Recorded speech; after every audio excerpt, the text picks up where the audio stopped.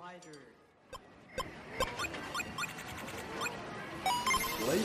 inspired. Fight. Welcome to Declassified College, a podcast where we give you all the cheat codes needed to pass this level in your life. Each week we share 3 short episodes filled with clips of our interviews with students from across the United States and occasionally an interview with an industry expert to answer all of your questions about attending university. College can be what sets you up for a prosperous career, or it can be the 4 years that when you look back on it, you wish that you did it different. We're here to make sure that you have all the information so that by the time you walk across that stage, you're ready for the so-called real world that the boomers love to talk about. My name is Justin Wynn, and it's about time we declassified college.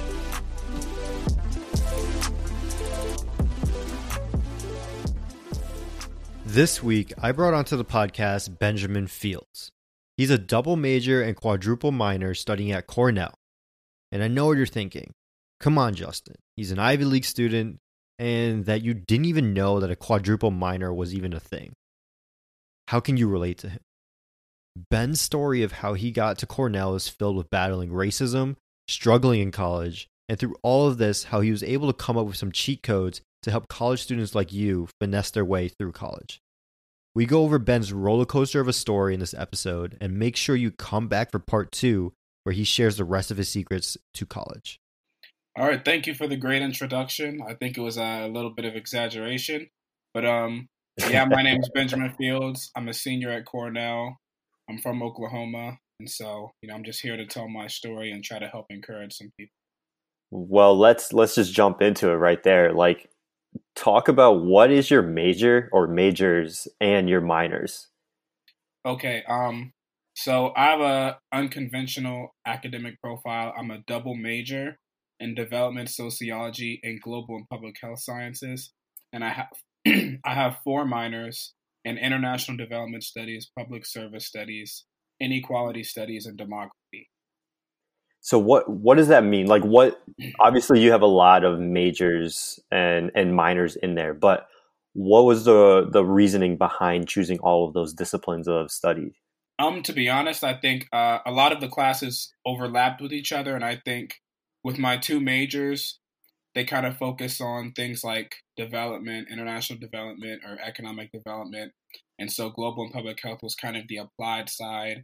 Learning in classes about applying that knowledge, whereas in development sociology, it was the systems and processes and institutions behind all of that. And then the minors were a few classes from either of the majors that kind of overlap, like international development studies. It's focused on public service studies. There's a lot of application in global and public health sciences major. Demography is very important in global and public health and development sociology. And inequality studies is actually something that's not necessarily as related, but I thought it was a very important thing for me to learn if I want to be a sociologist in the future. Gotcha. So is that the end goal, to be a sociologist? That's not necessarily the end goal. I think that it's definitely a part of the way there.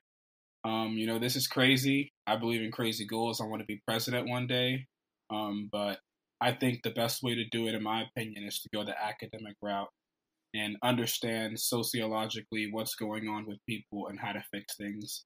I think the archaic view of people thinking that economists and businessmen and people who have been, institutionalized with a very certain type of worldview, it's obviously not working. Or it's working for them, but it's not working for most people. And so I kind of want to take a different approach of getting to where I want to be. Okay, so I'm speaking with a future president right now. I love it. I think you're definitely setting yourself up for the right journey. So is politics kind of that next career move for you? Or was that kind of something that just came about because of everything that you've been learning in school? This is a very tricky thing. It's something that I've wanted to do based on everything that I've learned, but it's not the next immediate goal. I don't even necessarily think it's a goal that's going to happen within the next decade and a half. I do want to be a professor in sociology. I'm applying to graduate programs right now. and I do want to put out great research and build a name for myself academic. Politics is kind of just something that I want to do, but like later on in life, once I think that I have trained myself well in understanding what's going on in terms of people. Okay, so sociology has always been the main sort of topic of mind, right? Mm-hmm. Okay, so let's take a step back into high school. When you were starting to apply to colleges and starting to choose that major, what sort of went through your head in terms of, did you have an educated guess at choosing sort of this sociology field? Or was it like most students where it's like, I don't really know what I want to do, and I'm just kind of following some of the things that my parents told me, my friends told me, and everything kind of like that? Yeah, so, in high school, I had no idea that I would be where I am today. If we backtrack to my junior year, Junior year of high school? yeah, my mom would tell me things like, Ben, you're going to go to a great school, blah, blah, blah, blah, blah, blah, blah. I never believed her. I thought she was crazy. And, I went through kind of some crazy stuff in high school, having to deal with a lot of racism. My high school counselor told me not to take tests. I wouldn't score high enough. She refused to upload documents for me in order to help me finish my college applications. I had teachers who would have, like Nazi Germany relics in their high school, in their history classroom saying, oh, it's just a replica or whatever. But, it's not that simple. KKK memorabilia, they would make me retest whenever I got high test scores until my grades dropped. And, it was a really bad experience. And so when it came to school, I kind of just went with the flow and followed what was the status quo. I wanted to be honest, I had a stupid goal of wanting to be like Dr. Miami, a plastic surgeon, just make a lot of money. I had no idea that there was a career outside of being a doctor or a lawyer and engineer, because that's what people talk about a lot. A lot of things went well in school. Test scores went well, some other stuff, and I ended up getting into Cornell. I came here pre-med, still with that kind of dumb idea to just be a doctor to make money. And, reality hit pretty fast. A lot of the STEM classes are really hard. I realized, I really don't want to do this. So that's when I switched to the global and public health sciences major. I was really interested in it, but I realized that while it does apply to kind of what I want to do in the future, it's not the best. Started taking sociology classes, and they really resonated with me and they stuck. I'm actually an athlete at Cornell. I got injured, and so I actually started going to class more and paying attention, going to office hours, and I realized, how great sociology was for me. Got into research and started doing a senior thesis, and so, here I am, wanting to be a sociologist now. That's amazing, man. And so you said that you got injured. Were you playing a sport in high school as well as in college? Yeah, so I ran track starting in high school, starting in 8th grade. I was one of the best in the conference freshman year. I moved up to high school. I was hoping to get recruited to the University of Oklahoma because I'm from Oklahoma. It was my dream school. I was recruited, but the thing was I didn't know that. My high school kind of had this thing where they were hiding recruiting letters from student athletes who were being recruited from schools, and there was a lot of crazy stuff going on. So that's wild, man. Yeah, I ended up from my senior year deciding to just quit track because there's no point if I'm not going to get recruited. Took 6 AP classes. In class, I got a hand-delivered letter from Cornell Athletics, was recruited, ended up coming here, and now I've run a track at Cornell. It's been an interesting journey. I started off slow my freshman year. My sophomore year, I was slow and then just broke out one meet, did really well. And there's actually like this international competition that's done every 4 years with like the best athletes, and I got to go on that to the UK for 2 weeks. I ran my junior year. I had a good year, but I ended up getting hurt, right at the beginning of the season. And then here it is, senior year. I'm trying to make sure that I finish the job and win a conference championship. 100%. I think you'll get that this year. And it's let's dive into sort of those first couple years in college, right? You're a pre-med major. You're a student athlete. How the heck are you managing everything at the same time with all that? So when I started off pre-med my first time here. I didn't really understand how much more rigorous Cornell was than, an under-resourced high school in Oklahoma. I didn't do well my first couple of years, if I'm going to be honest. I got a in terms of school? Yeah, I got a lot of C's. I didn't know time management. I didn't do homework very well. I didn't do writing very well. I spent very minimal time on school. I put a lot of mental energy into track. I also played a lot of video games too. You know, being at a school like this, I really needed mental breaks a lot, and so video games was the way that I would do it. Yeah, I mean, time management wise, the first 2 years was just horrible, absolutely terrible. And do you feel like that sort of caused you to become better with your time as school has progressed? Because obviously you've still been able to do a lot with your time being a student athlete, as well as switching your major into becoming a double major now and a quadruple minor. Like, you've obviously found a way to make it work, right? Yeah. So how could you go through that sort of mindset shift of what happened to allow you to be able to manage all of that? Even though, yes, you're not necessarily a medical major anymore, but you still have a ton on your plate, maybe even more now. I think the first thing to do is to realize that school is not the meritocracy that we think it is. Hard work is great, but at the end of the day, it's not going to be what's going to get you to the top. It takes a lot of planning. And, you know, in sociology, we have the term social and cultural capital. And the idea is that you understand or you have the social connections needed in order to succeed, or you have social connections that are tangible, that are worth something. And the same thing with understanding cultural norms, understanding how to do things, how to succeed, the collegiate environment. And so once I learned about those concepts and I really institutionalized them within my own mind and learned, okay, hard work is good, yes, but it has to be guided. It has to be in the right place. You have to have mentors and advisors. You have to know what to do. I really started getting a lot of progress in terms of what I was able to accomplish. And in school here, I'm at Cornell, it's an elite institution. I realized that school is a corporate factory. It's not, these people here, like, they say they care about certain things, you know, like humanitarian needs, and to a certain extent, I think they do. But at the end of the day, it's all about getting things that are going to help progress you later on in life. And so once I realized that as well, and I realized, hey, you know, this stuff on people's resumes, they're not necessarily doing it because they're that spectacular. They're only doing it because, hey, it gives you credentials and it builds you into the future. And so I kind of had to just adopt that same kind of mindset.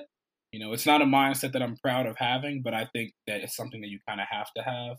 I had to adopt that mindset in order to start scheduling things better, figuring out, okay, how can I weave something in new? How can I, you know, start something new that looks great for me? How can I take advantage of all the opportunities there are here? And I started reaching out to more people on campus and, you know, spreading my network and learning more things from different people. And then I was just able to keep adding stuff and then keep progressing and doing well. That's a super interesting concept that you brought up at the beginning of, like, you can work really hard, but if you're not guided, you might not necessarily go anywhere with that hard work.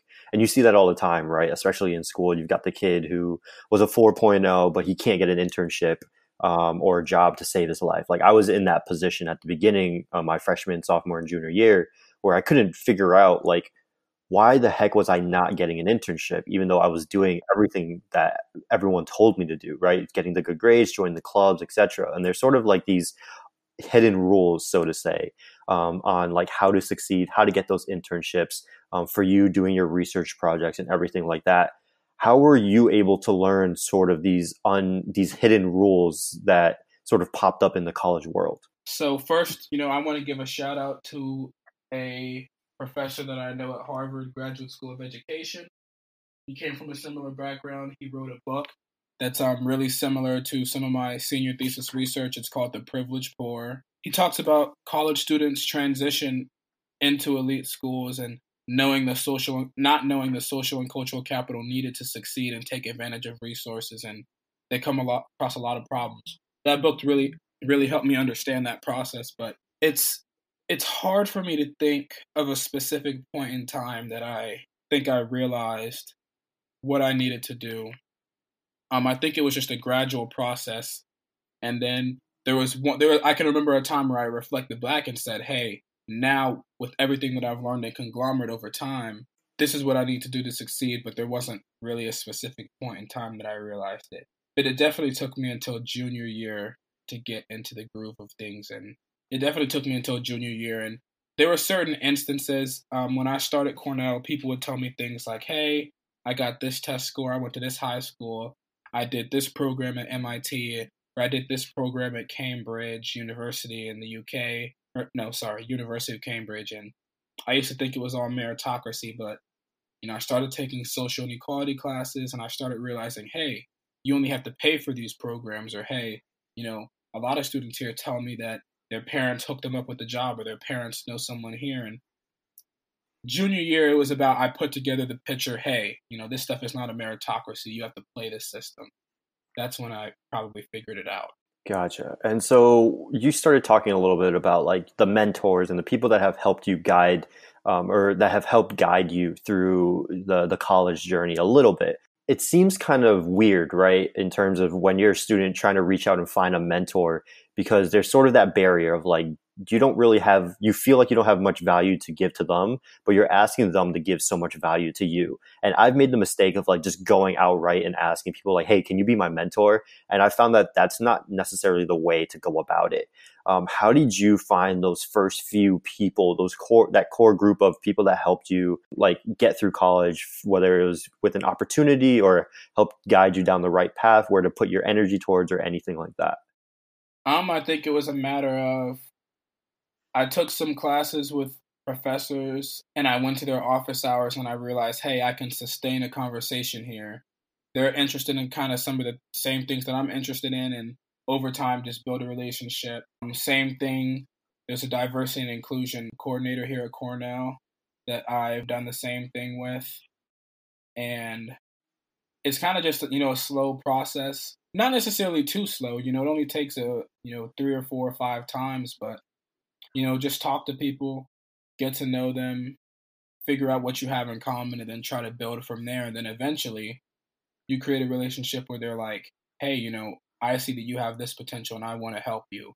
And that's kind of where you want to get to when it comes with people who are, older than you, more experienced, and have connections and success themselves.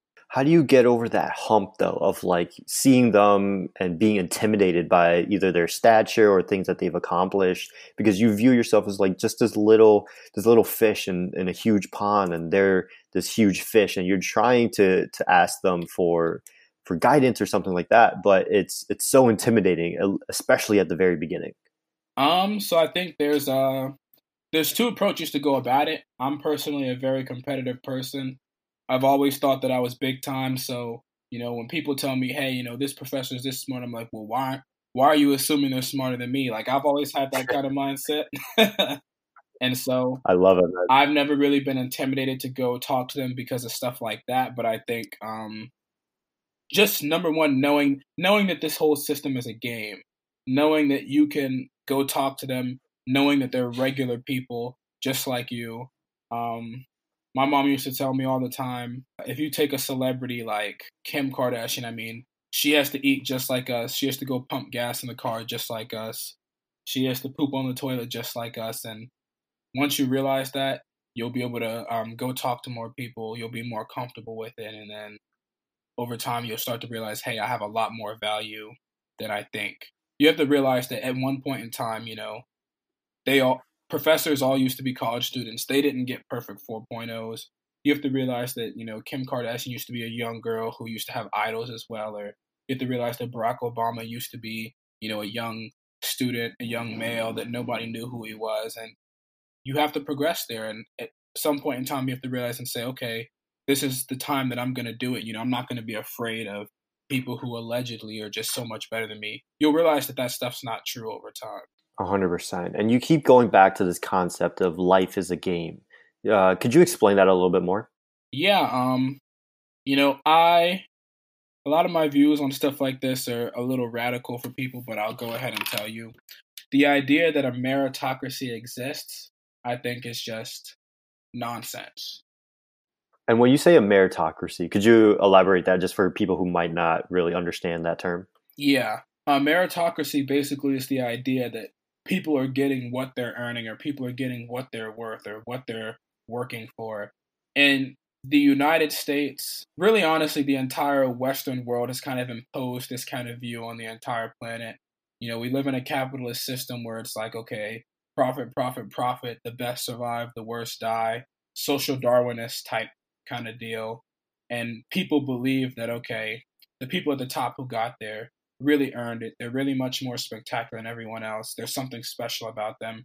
The people at the bottom, hey, it's their own fault. They're not doing the right things. But once you realize that's not true, and once you realize there are systems and there are structures and there are social institutions that are controlling the flow of who's getting into what group or who is even in what group in the first place, you'll start to realize, okay, I have to learn how to game that system and get what I want instead of blindly just working hard thinking, hey, it's going to get me somewhere, when in reality it's not. There are people, I think that if you were to look at, there are a lot of jobs that don't pay well, that people work harder than the billionaires who get paid the most. They don't do anything. They fly around in private jets, they make phone calls, they go on vacation, versus there are people who are like construction workers. I mean, they're working 10, 12, 14 hours a day, working way harder than people who are at the top, and yet they're not making any money for it. What's going on? You have to realize there's a system, and you have to figure out how to beat that system to get success. Mm-hmm. So in terms of, let's take that and focus in on the college section of the game, right? Mm-hmm. What are some of those cheat codes? Because I remember when we hopped onto a phone call, I think I talked about like GTA, right? I would similarly compare college to GTA, but playing with it without cheat codes, playing GTA without cheat codes. And we all know playing GTA without cheat codes is essentially impossible, right? Especially if you get those 5-star cops, you're gonna die. What are some of the cheat codes, so to say, of college that you can help other college students learn? Know your professor. Number one, if you know your professor, say for example, you're in a large lecture class, right? And you miss an exam or you can't take an exam, you're going to fail it. If you go to your professor and say, hey, I'm sick, I can't make this exam, they're going to be like, that's BS. But if you know your professor, the way they interpret you missing the exam is different. When you know your professor, the way they interpret your work when they grade it is different. When you know your professor, the way they interpret favors, like extensions, is different. That's one way that you can immediately boost your grade. And when you know your professor, you're going to go talk to them a lot. When you talk to them a lot, it's going to cause you to know the subject more. They're going to talk to you about the subject more. You'll actually probably be a lot more interested in it. And then, I've even gone to the extent to where I go talk with professors and I joke with them, hey, what are we going to test the undergraduates on? You build relationships so great that, your grades in classes, skyrocket. Another day, another cheat code, and you're on your way to defeating the level that we like to call college. If you've liked any of the cheat codes that we've given out, please hit that subscribe button and give us a review on iTunes. Each review helps us grow and make sure that more people learn these tips. We love to hear from you all, so make sure you check out our website, www.getchogrindup.com, and follow us on all social media platforms at GetChoGrindUp. That's GetChogrindup. So until next time, peace.